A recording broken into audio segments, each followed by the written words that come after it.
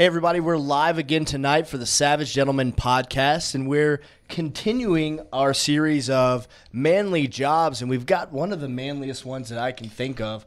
We've got Chris Delaney here. Definitely one of the manliest jobs that we could think of. So Chris Delaney is a wildland firefighter, and if you don't know what that is, well, you're going to find out tonight. So, Chris, you've been doing this for a while. You said how many years? Just a couple of years, about 22 years. Okay, so wow, that's a long time to be out there in the thick of it. So we're going over what this job is and how manly and badass it is. A wildland fire is a terrifying prospect. We've actually got some video with clip one to just drive that point home for you guys if you haven't seen any of this.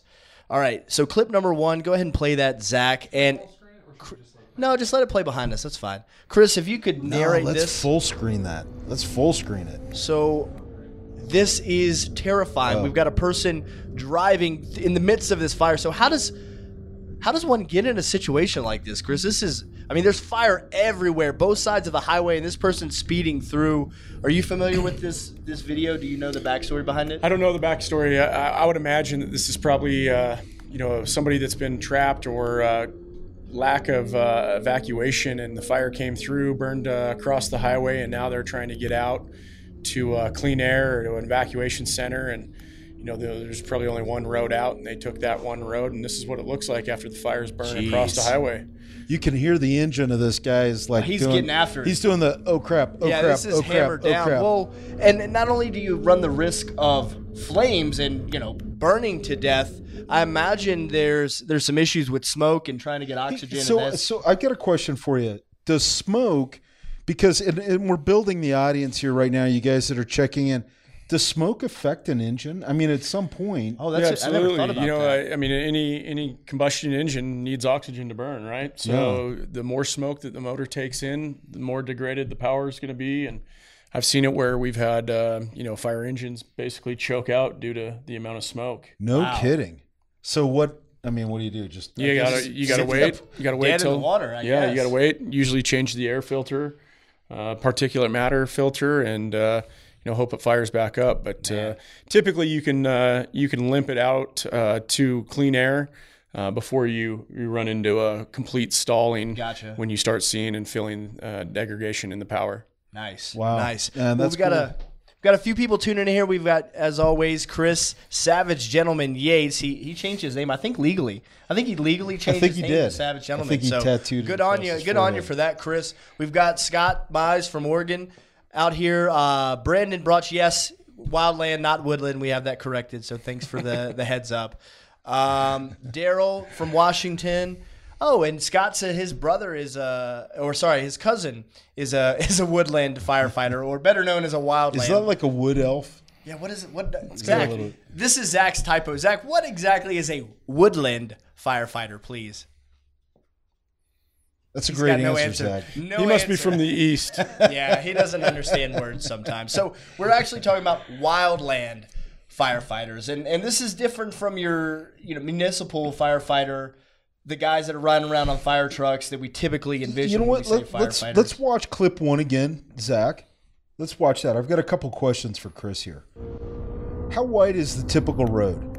Each lane you can figure is about probably, I think, 8 feet wide, maybe. So maybe how is 16 fire to 20 feet. Jumping that gap? Is that common? Absolutely. I mean, you look at some of the fuel that's in this, those trees are probably 40, 50 feet tall, and, the flame lengths that you're going to get off there are 40 to, anywhere from 100, really depending on what the weather and what the winds are pushing. What makes me nervous about this video is not only the smoke and the limited visibility, but, seeing all those trees on fire and you get a weakened tree, it falls across the road, and this guy's going to come barreling around a corner, and there's going to be a tree across the road. So, again, this is a very dangerous situation. Have you ever been in a similar situation to this? I have.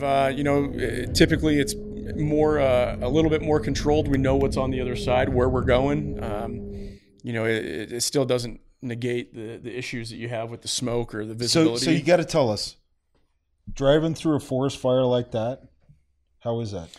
It's pretty cool. Are you making diamonds with your butthole at that point? I mean, I would much rather be driving across something like that where the fire's on both sides already than be out in front. having the fire chase me. Yeah. At least you know that there's not going to be any more fire come across because it's black on both sides. Versus if you're out ahead of it, fire's going to eat you up. Basically that's going to be it if it catches you. Huh, interesting. So it's actually better to be, well, maybe not better, but the prospect of getting just engulfed in flames is actually lower because it's already across both sides, as opposed to if you were in front of it and it just blows past you. So what was crazy. the Mallory Swamp? Do you know what he's talking about there, Chris? So Chris Yates says, I worked the Mallory Swamp with my volunteer department in 2001. Are you familiar with that one? I'm not sure where the Mallory Swamp was. Man, Chris Yates, give us some details. Some deets. And Luke Robinson says white line to white line is a minimum of 18 feet, and then you've got the shoulders. So you're looking at 20, 24 feet. I mean, it's a pretty good gap. And so the fire can jump that? I mean, yeah, it can spot across depending on the fuel type. I mean, I don't know if we've got any of the clips from the 1910, the Big Burn fires, but, fires have been known to spot ahead, basically throw embers 10, 20 miles out ahead of itself to start another fire. And that's, that's pretty much on the very extreme end. But, to see a couple hundred yards to a half a mile, it's really not that uncommon in a timber component, especially subalpine fuel types that are very susceptible to what we call spotting. Mm-hmm. So, and actually, Harry threw this out. Would a fire like that melt the asphalt?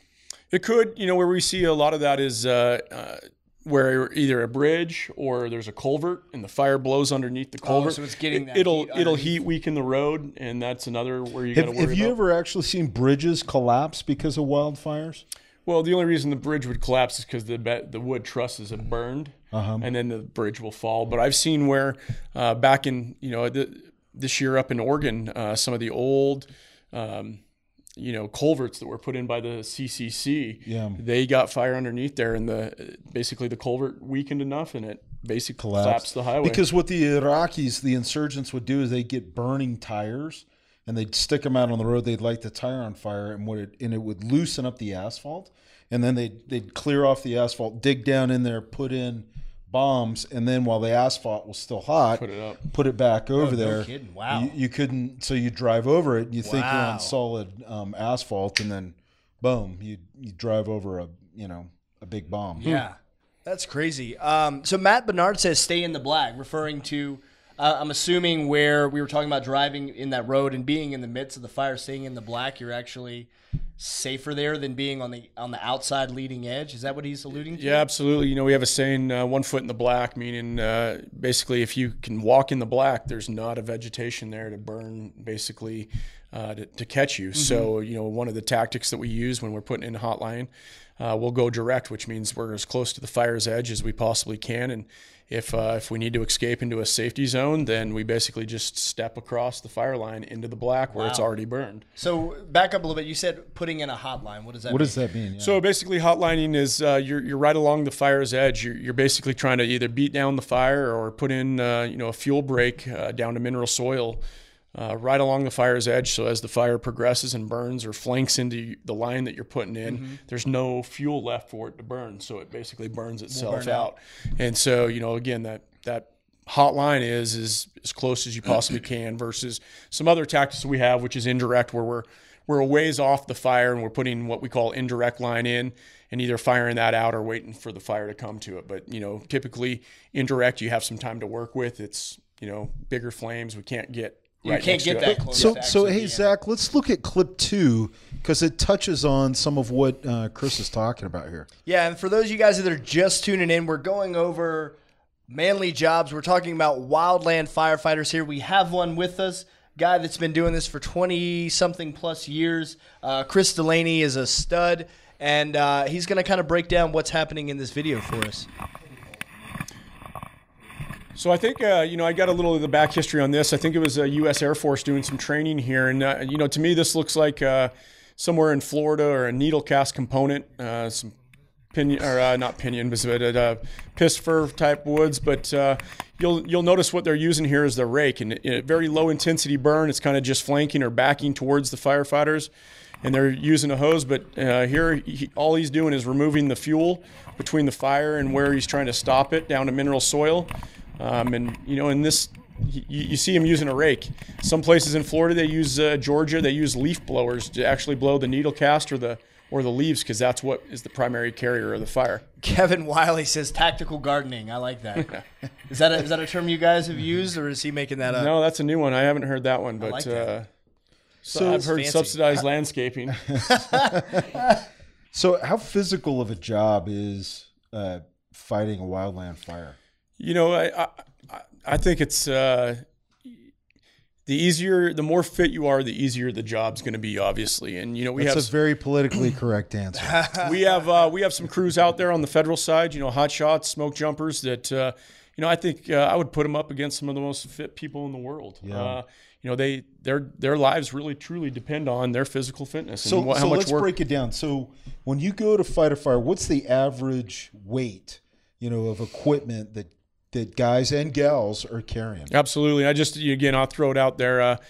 We talked a little bit about this. Some of the hardest core folks that we have are females out on that fire line. And, the typical weight that you're looking at is about 45 pounds for a chainsaw.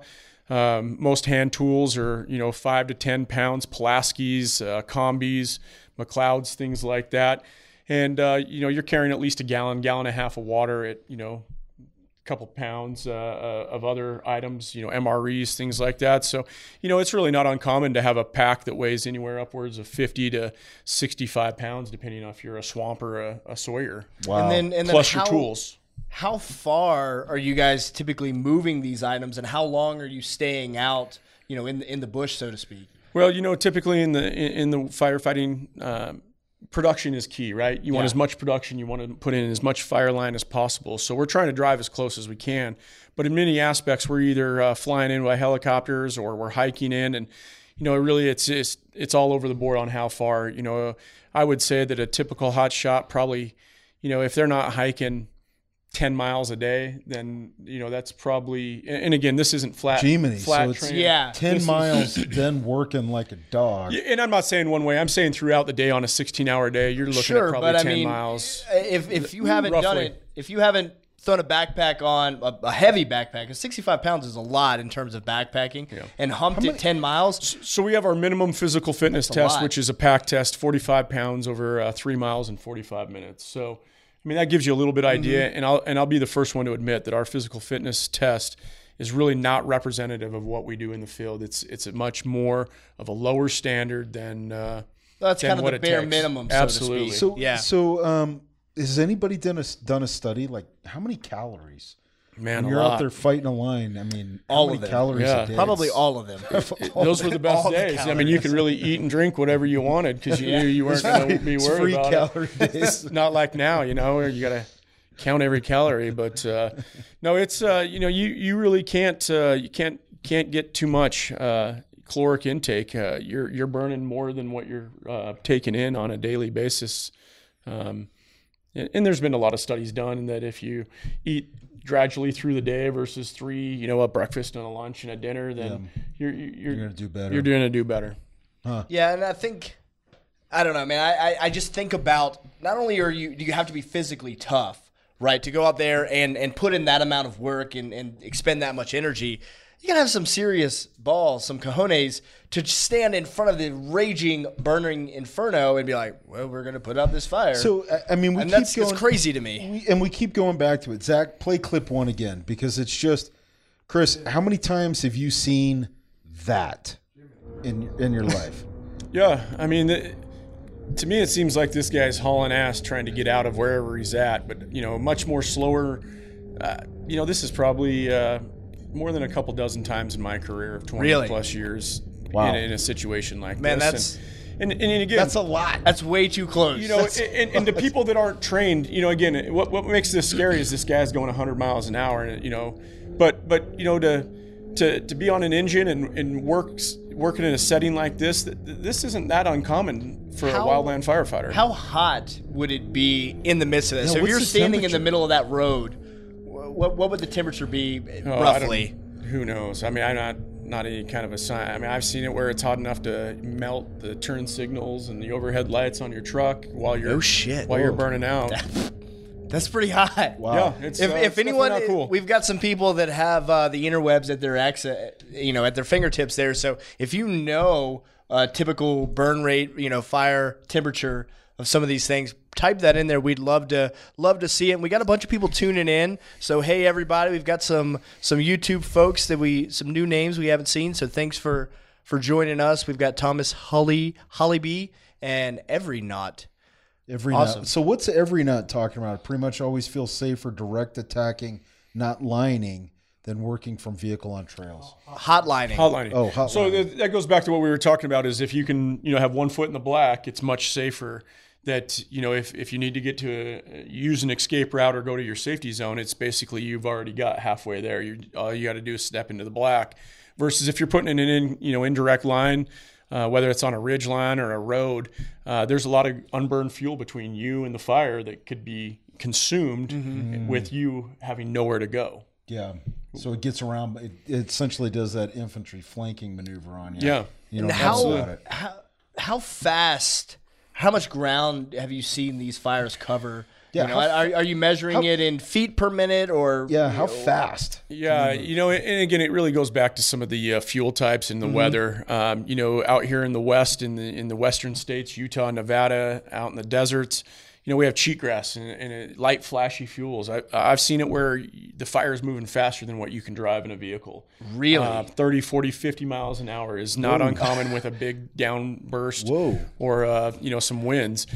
Timber, typically the fire is not moving nearly that fast, but what you're seeing is more of a spread component from that spotting that we talked about. It's kind of throwing spots out ahead of it. So you could easily find yourself surrounded pretty quickly in a scenario like that. So is that what happened in California, where all those homes are burning? Where was it embers that just got forward of it? Yeah, and I think they're seeing a mirage, a whole of varied conditions. Really what's driving that fire, a lot of those fires down there, whether it's the Thomas Fire or other ones, is the Santa Ana winds, which are common to Southern California, which is just a very, very strong flow of winds that are pretty seasonal. Very common to what we see here in the Great Basin area states, Utah, Idaho, Nevada, when we get thunderstorms. But theirs are much more, and it's influenced even more heavily with the ocean and the offshore stuff. Interesting. So Hostile Sloth AVB wants to know, tuning in from YouTube, wants to know what was the worst wildfire that you have seen, that you've participated in, I guess, been a part of, helped put out. Yeah, and again, I have a different perspective on things. Fire-wise, to me, any fire where you lose a firefighter is probably the worst fire we've ever been on. And so, you look at some of those fires. One that I wasn't involved in, it was the year before I started, was South Canyon over in Glenwood Springs, Colorado, but then also the Yarnell fire right outside of, just basically east of Phoenix and Prescott, where we lost 19 firefighters of the Prescott hotshots. So, I remember that. Yeah, I mean it's I remember that. largest loss of firefighters' lives outside of 9/11. So That's crazy. I take my hats off to those guys that paid the I ultimate remember sacrifice. that the fire got around behind them, right? Is that what happened? So they did get that spotting. They kind of got flanked and caught. Yep. In the middle of it. So Daryl Velasco. He's not a wildland firefighter, but he has fought fires on board submarines. Ooh. How does a submarine catch fire? That doesn't make any sense. Bro, you just open the door and put it out. Right. Yeah. Just, I'll tell you what. I bet my hat's off to submariners. That has got to be the worst job. Terrifying. That it's like there's one place on the sub that you can do that. I've been on a sub like once, and where we were doing stuff, and I was like, man, I don't pay you guys enough money for this. And a fire on board a sub would be absolutely terrifying. And speaking of not getting paid enough, for me, what would possess someone to do a job like this? Because, you're putting yourself at the mercy of Mother Nature here. You're facing down, one of the most formidable foes that anyone could ever encounter. I mean, you're talking about acres and miles of flame and fire and heat. Rapid oxidation. Oxidation. What would possess someone to do? No amount of money in the world seems worth that amount, that I think people that get into this business know they're not going to get into it and be a millionaire. You got to have a love of the outdoors. I think you fall in love with the camaraderie and the relationships that you build in the fire community. You can work next to somebody on a fire and not see them for another 5 years and run into them on a fire, and it's like you've never missed a step. And I think it's probably a lot of what you'd feel in the military for sure. That camaraderie, having a higher sense of purpose. What we go and out and do. It's not just for us. A lot of people put their hats out on, hang their asses out on the line, and it's to save people's private land and commercial timber and save communities. And again, I don't think anyone gets in this to be a hero or suck up the publicity, but I think people get into it because they want to have a higher purpose than just a 9-to-5 job that may not be as rewarding. Wow, that's cool. Well, and that's part of the reason why we're highlighting this occupation, because for me there's something about willingly walking into a situation like that that's so admirable that you have to be a bit of a savage to say, nope, I'm going to go do this. I don't care what the risks are. But at the same time, you kind of have to be a gentleman. You have to be pretty cerebral.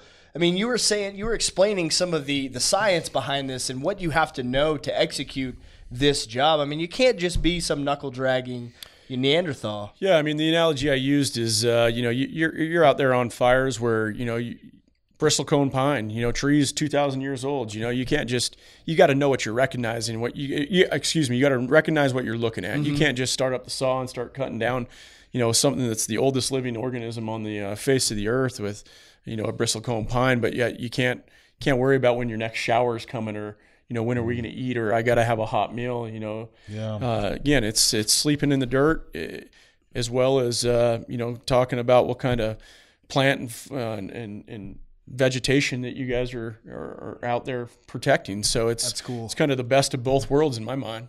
So Allie Maloney has got a great question there. Yeah. So Allie wants to know, do you have any personal items specifically that you pack with your gear or that you find invaluable when you pack out? Kind of that everyday carry. Yeah, what's your Yeah, I would say number one thing that I do not leave home without is wet wipes. Rat's tourniquet. Oh. Is wet wipes. I thought he was going to say a rat's tourniquet. Wet wipes, they're good for taking care of business as well as cleaning your feet. And in my world, your feet are your money makers. And if you're not taking care of your feet, and the next thing that I'd probably take is some moleskin and even an extra pair of socks. But we literally were just talking about this on on the Ready Man podcast. Do you do the super glue trick for blisters? I've done a lot of things, whether it's super glue or whether you try to, duct tape or any of that stuff. But it's really whatever it takes to kind of keep you going. Feet are paramount. So number one, wet wipes. Number two, foot care. What would be your number three item? I would say just anything that you can take to help break the monotony of doing the same thing day in and day out, whether you're mopping up or cold trailing or punching in line. Copenhagen's always a good thing for that. It helps keep you calm. EDC, have a nice chew with you. A good supply of whatever it is that you need. But I think really it's more personal care stuff. Nice. Kevin Wiley says knuckle dragging Neanderthal equals hook and ladder guys. How do you feel about that? Is that a true statement? That seems a bit inflammatory, Kevin, to our brothers in red. We love inflammatory. Yeah. Hostile Sloth comes back with, have you been nearly attacked by a wild animal during a fire? Yeah. I mean, I imagine when the woods are ablaze, the animals get a little freaked out. The beauty of it is usually when the woods are ablaze, the animals are trying to get as far away from it as possible. And so, but I've seen bears. We've been in areas up in Montana where we've had to have special bear boxes flown in by helicopter, so we can put our food in to kind of keep the bears away. If they start smelling it, especially if you're way on the leading edge of it. Yep. And again, those are maybe more on a smaller fire, things like that. But you see some of most of the amazing wildlife. I've seen, lynx. I've seen, skunks, raccoons. I mean, you name it. Very cool. Matt Bernard says a whoopee. How do you feel about that? Are you familiar with a whoopee? A whoopee is usually the blanket that I take with me. That's my There you fourth go. number thing. Okay, number 4. Yeah. We might have to do another episode where it's the top 10 Top EDC 10. of a wildland firefighter.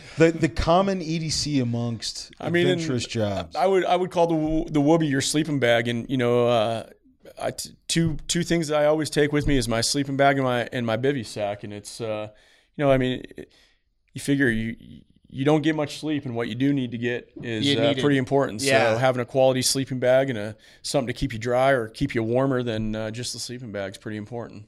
Now, you've used a couple terms, and some of the viewers may be familiar, but they may not. So you've referred to hot shots and smoke jumpers. And what are those two, and how do they relate, and how are they different? So, the simulation is, you'll hear people that draw a contrast between the two. In my world, I really think that smoke jumpers and hot shots really do the same job. Okay. All of us do the same job. We all put fires out. It's really the mode of how we get there, the transportation. Engine guys drive engines, hot shots drive crew buggies, heli-tac folks fly in helicopters, smoke jumpers fly in airplanes and then jump out and parachute relatively that's a close. terrible idea. So, again, little bit different fitness standards. I would say that smoke jumpers and hot shots are our most fit folks, not taking anything away from the heli-tac or the engine folks, but they're typically the ones that are doing it day in and day out on more large fire support. So, it's kind of the same game ready, right? If you're doing it every day, you're going to be more fit. Sure. But again, heli-tac and engines, I'm not taking anything away from those guys. They have a purpose and a job, and we couldn't do it without them. So Thomas wants to know, what do you think could be done to prevent future fires? And I imagine That's a great prevention question. is a big part of what you guys do. I think this is, that's a question that Congress is trying to figure out too. And, I throw that out of there as kind of a joke, but, for 100 years, we've been putting fires out as fast as we possibly can to protect timbered areas and, communities. And I think what we're starting to see is that we now have a storage of dead fuel on the ground that when these fires do start, trying to get them stopped is nearly impossible, or it's much significantly more challenging. I think that, a lot of the forest restoration and, whether you want to talk about timbered, logging or grazing or things like that, but I think there's a whole host of things that could be done to help reduce the amount of fire potential. So you're saying that in some way government involvement has actually been making things worse? I find that hard to believe. That Really? seems impossible. I mean, the government's supposed to fix everything, right? It's like my dad used to tell me, the road to hell was paved with good intentions. Yeah. So we've been trying to put all the fires out as fast as they come up, but what you're saying is sometimes these fires need to occur so that they don't escalate into something far, far worse. Is that Yeah, I mean, accurate? there's some areas that if you look historically or traditionally, they've had a fire regime, they've had a fire interval of 5 to 10 years. And that meaning that a low intensity fire burns through there, every 5 to 10 years to kind of keep all the dead and down, keep the forest healthy. And I'm not speaking just to forest, even some of the rangelands. Now, when you start seeing fires, because we've gone in there and put every single one of these fires out, we've got areas that haven't had fire in it for 75 to 100 years. So Wow. if you can imagine, A lot of dead fuel. So when a fire does start, the chances of success going in there and being able to put that thing out is significantly lower. I mean, is there a solution? I mean, I don't know. I really don't. I think that there's a lot of things that we could do. You see prescribed fire. You see, folks logging coming back. You see some targeted grazing. You see grazing from cattle in the rangelands. I think all that stuff. I know that was one of the things they did for a long time down at Camp Williams, where 19th Goats. Special Forces Group was. Yeah. They had goats that would eat all of the. And they use those quite a bit in Southern California. They'll put up temporary fencing, put in these fuel bricks with goats, and it is successful. What I'm talking more is a holistic landscape-based reduction. And again, I think that we've got to start making small gains wherever we can get them. So Thomas Holliby says like avalanche control, which is where they would intentionally set off small avalanches to help manage the amount so it doesn't become this huge cataclysmic, bringing down the mountain. And all agencies are doing some level of prescribed fire. It's becoming harder and harder to do some of that stuff. But, that's where you go in and you create a smaller, low intensity fire that is that you can control and manage to kind of bring that fire interval back, so that you're reducing the amount of dead and down that's on the landscape. So we've got about 15 minutes left on the show. Where did the fire service come from? What happened? So really back in 1910, that was really maybe even a little bit before that, a couple of years before that, FDR came in and, we were getting a lot of these fires out west in the development of the Forest Service with Gifford Pinchot. And, you look at some of the stuff from the 1910s where, he had fires that would go multiple states. Yeah. So we've got some pictures. Are we talking over this, Zach? Yeah. Okay. So what are we seeing here, Chris? So these are all communities that, back in the 1910s that were burned down by these massive wildfires that would rip through multiple forests, multiple states. And you said there was one called the Big Burn that stretched across most of the western half? Yeah, it burned from, Montana into Idaho, into, multiple states. It was, again, back that's in those crazy days. To think about a singular fire. Millions of acres. Yeah. Gosh. Millions of acres. Yeah. That's hard to fathom. Yeah. Millions of acres. So by way of comparison, a small home in the United States right now sits on average, about a quarter acre. About a quarter, yeah. That's what I was about a quarter acre. Small, average-sized home, about a quarter acre.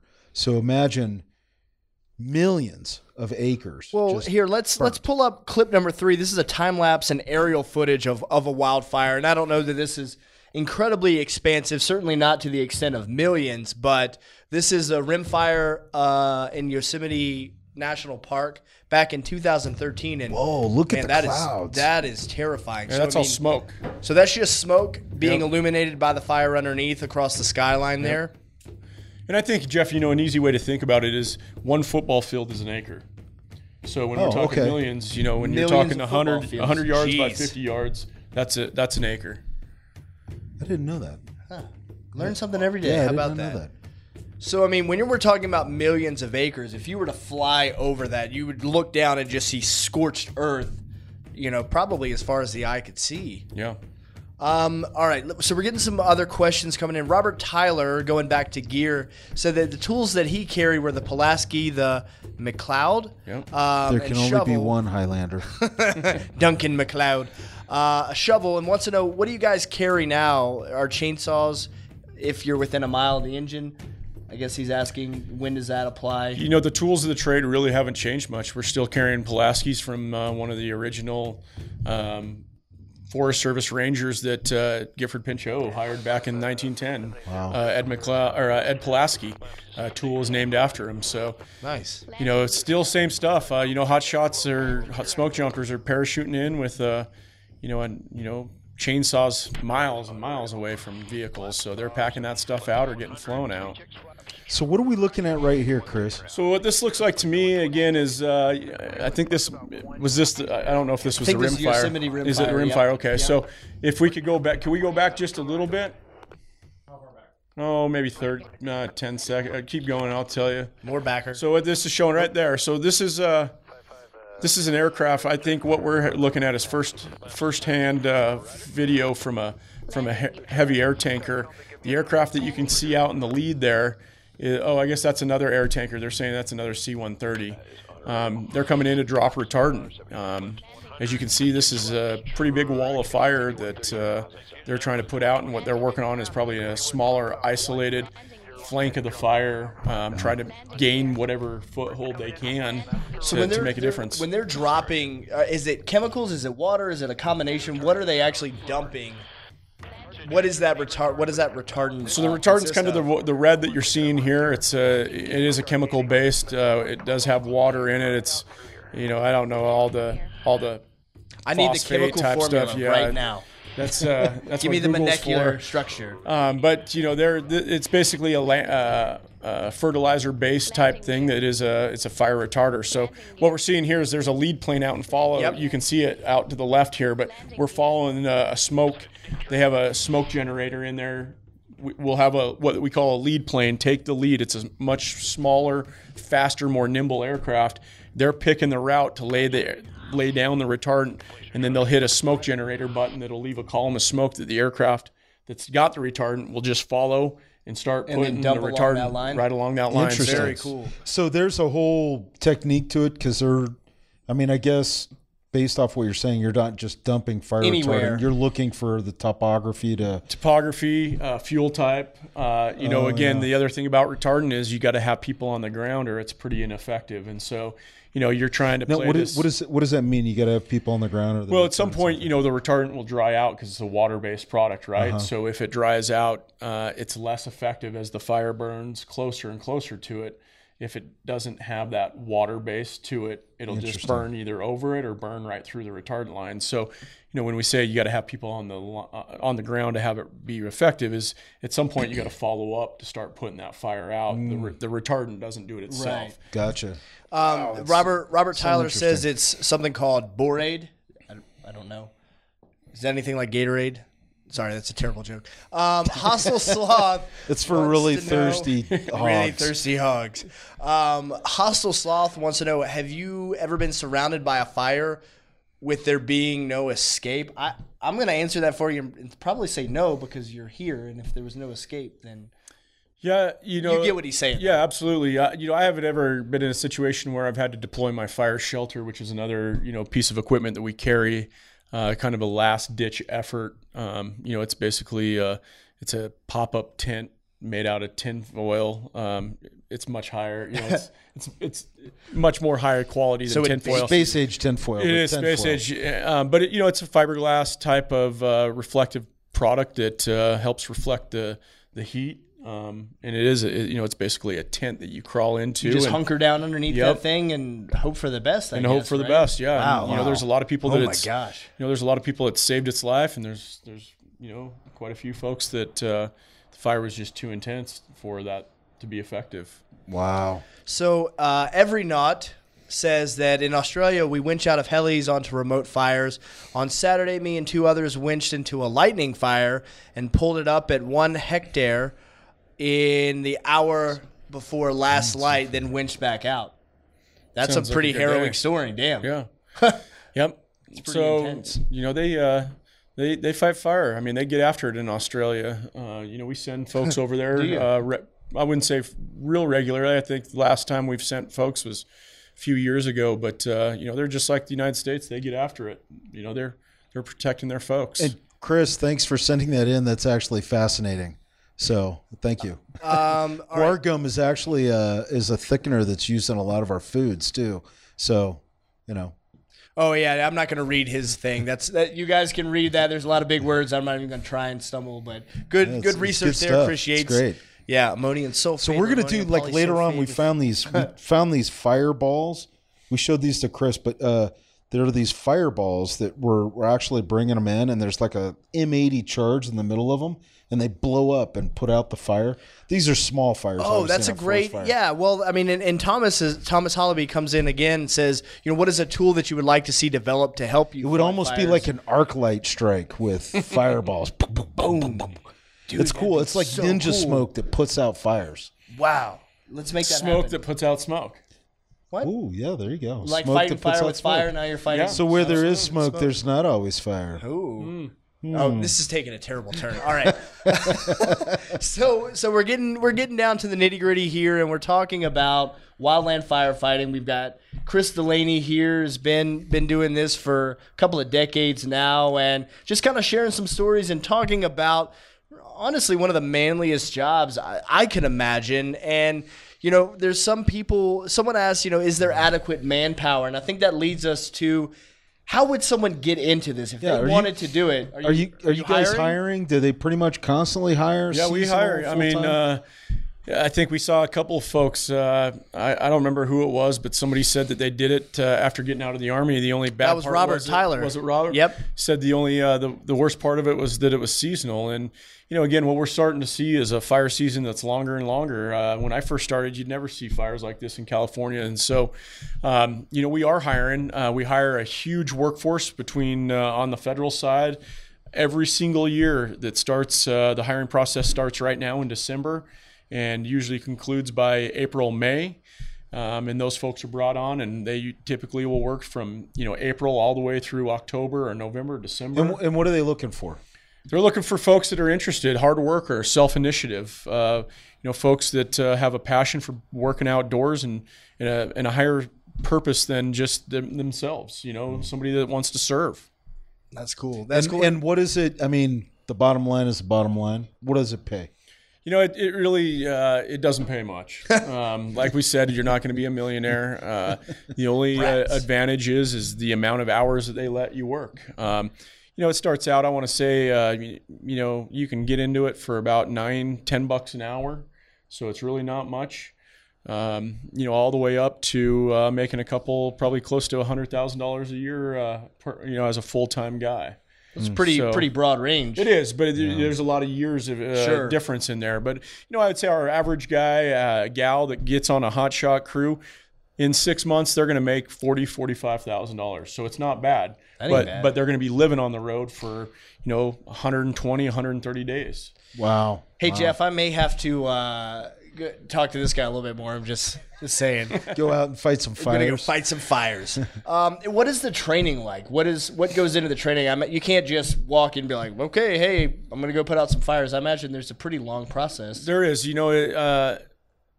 First year folks are going to go through, what we call rookie school S13190. It's usually about a 40-hour academy. There's some leadership, some L180 courses that go on with that.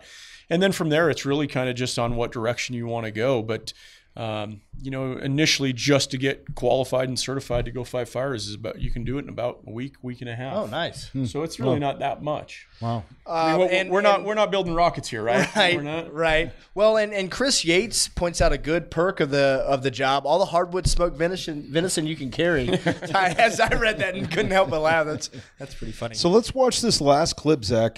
Clip number 4.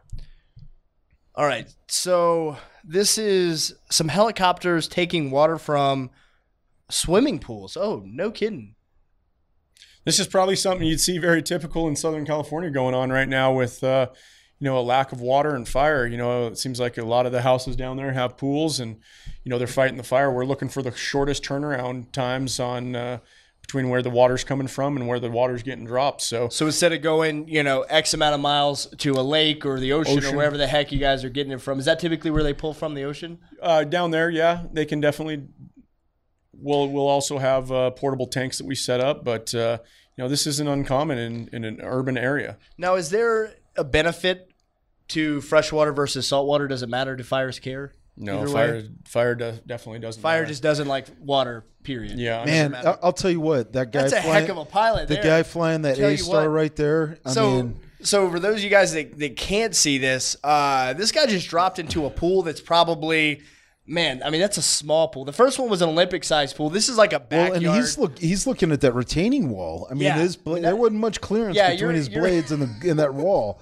Man. So, Chris, I got to ask. I mean, this is a silly question, but how effective? I mean, that looks like a pathetically small amount of water. How big is that container, and does it really do any good? So some of our helicopters carry anywhere from 1,000 gallons. To down to as much as 60 to 80 gallons. And it doesn't sound like much, but... it sounds like nothing. I mean, your bathtub is what, 10 maximum? Probably 10. Yeah. So it really depends. Some of the smaller helicopters, what they can carry, but I'll tell you, every drop counts. And when you're the guy that's out there and you have nothing at all, 5 gallons feels like a miracle sometimes. Wow. So, interesting. Any kind of help you can get is definitely... a good deal. Down to the last drop. It's crazy. Man, that's got to be okay. So there's another question I got to ask. How many of these guys crash? Oh, You know, I was looking at all these, and these I mean, are all dude, they were coming in hot. These on are that. all non-American aircraft. I mean, these are different. I mean, these are different tail numbers. You know, I'm sure that's somewhere else, but you know, we have some of the best pilots in the entire world here in the United States that fly our fire contracts, and you know, we really don't. I mean, unfortunately, it's one of those types of things that it's a low frequency, but pretty catastrophic when it happens, right? Yeah. And so, Yeah. you know, I'd like to say we don't experience that many crashes for as much flight time as we put on these Wow. things. Awesome. And you said contract. So are those guys? They're not part of the service. They're contract flyers. Most of all the aircraft that the federal side has, whether it's the air tankers or the single engine air tankers or the helicopters, they're all contracts. No kidding. Yeah, there's very few government Interesting. pilots. Wow. There are some, but very few. So if compared to what we use. you're like a veteran getting out that was a pilot, then you'd probably find a job doing contract work there. Yeah, there's companies out there that are always looking for good pilots, especially now with a lot of the Vietnam folks retiring, and there's a huge shortage. I mean, I see things all the time and hear things all the time, whether it's from the commercial airliners, and we do. I mean, we're flying DC-10s and C-130s and things like that, all the way down to our A-Star B-3 helicopters. So are the pilots contract and the aircraft? Correct, Or yeah. mix of back and forth? Or We have very few. We have very few agency aircraft. Mostly, all of our reconnaissance planes, our ATGSs, our air attack platforms, or our what we're calling Bravo units. They're the air attack and the lead plane combined into one. Those are mostly agency pilots. But all of our helicopters, heavy air tankers, those are all contracted aircraft and pilots. wow, interesting. Calvin wants to know, what about volunteer pilots? And I guess probably just volunteer in general. Are you guys seeing, is there a place for that? Are there people that are volunteering to pitch in on these wildfires, whether it be pilots or guys on the ground? Is there room for that? Does that occur? You know, I would imagine there's probably not much appetite for volunteer pilots with how restrictive some of the regulations are on when aircraft can and can't fly, and the training that these folks have to go through. I mean, just to even get your foot in the door to start 1,500 hours, and that doesn't sound like a lot, but That's a lot. I wouldn't know. I'm not a pilot, but that's more than what I'd want to have to get just to start out. So. Wow. Interesting. This is Interesting. fascinating. Very, very cool. And you guys, keep sending in those questions. We'll have Chris relaying back to us to answer. And in fact, if there's a place that they could reach you if people want to learn more about it, is there somehow to get a hold of you, a Facebook or a social media thing? Or just come through Ready Man. That's Yeah, fine I would too. say come through Ready Man. I think that would be the best. But for any folks that are out there that are interested in making this a career, there's multiple avenues. I wouldn't just promote the federal side. We couldn't do a lot of what we do without the city and county municipality fire departments, the big red trucks. A lot of those departments are a great place to get your foot in the door, or a structure department. So I've got a question. So how much does it cost year by year? How much does fighting forest fires cost? Like the government? Like, what does it cost? The taxpayers? Like the government. I mean, the government is synonymous with taxpayers, but what does that cost? Well, so I just read an article. This 2017 was the most expensive year on record, and the Forest Service, I believe, spent just a little over $1.2 billion this year alone, with the Department of Interior. And we're not done yet. Spending less, somewhere around $800 million. So. We're talking big bucks. And what is most of that money going to? Just paying aircraft time, personnel, paying hands to fight fires. Fight fire.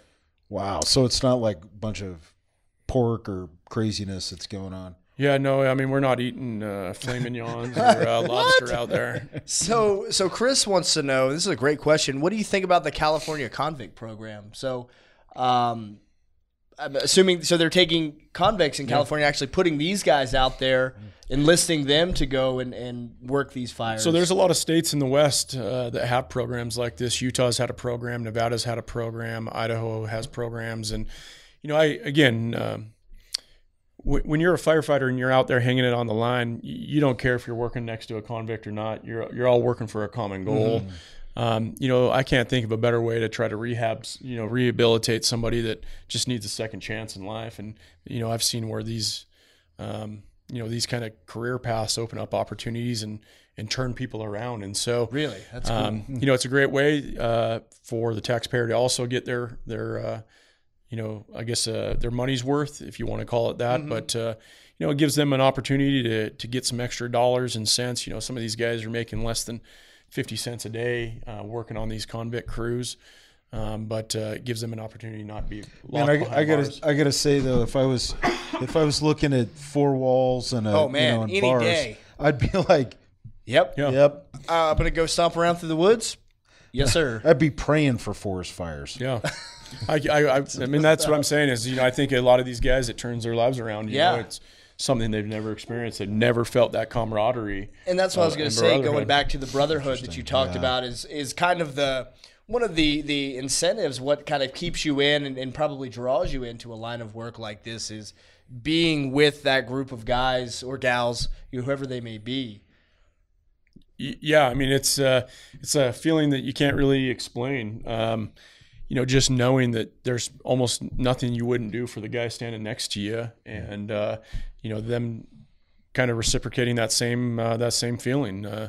You may be hiking up a mountain that you never ever would have hiked up before this, and you don't know what the results are going to be, but you're willing to do it because the folks that you believe in are going with you. Yeah, nothing breeds esprit de corps like adversity. Yeah, I mean, whatever that is, whether it's Mother Nature, the enemy, whatever that is. That's powerful. So, that's about all the time we have for today. This was really fascinating talking with Chris Delaney. He's been fighting wildland fires for a number of years now, and really, really cool stuff. And this is another one of the series with our manly jobs. We're going to keep touching on this as we have people coming in. So for you folks viewing, if you've got some stuff, we've already got a few suggestions. So we'll try and make that happen for you. But anything that you think is manly, you want to see, you want to talk about, that's what we're here for. Let us know, and we'll do our best to bring on those people. So, Chris, any last words?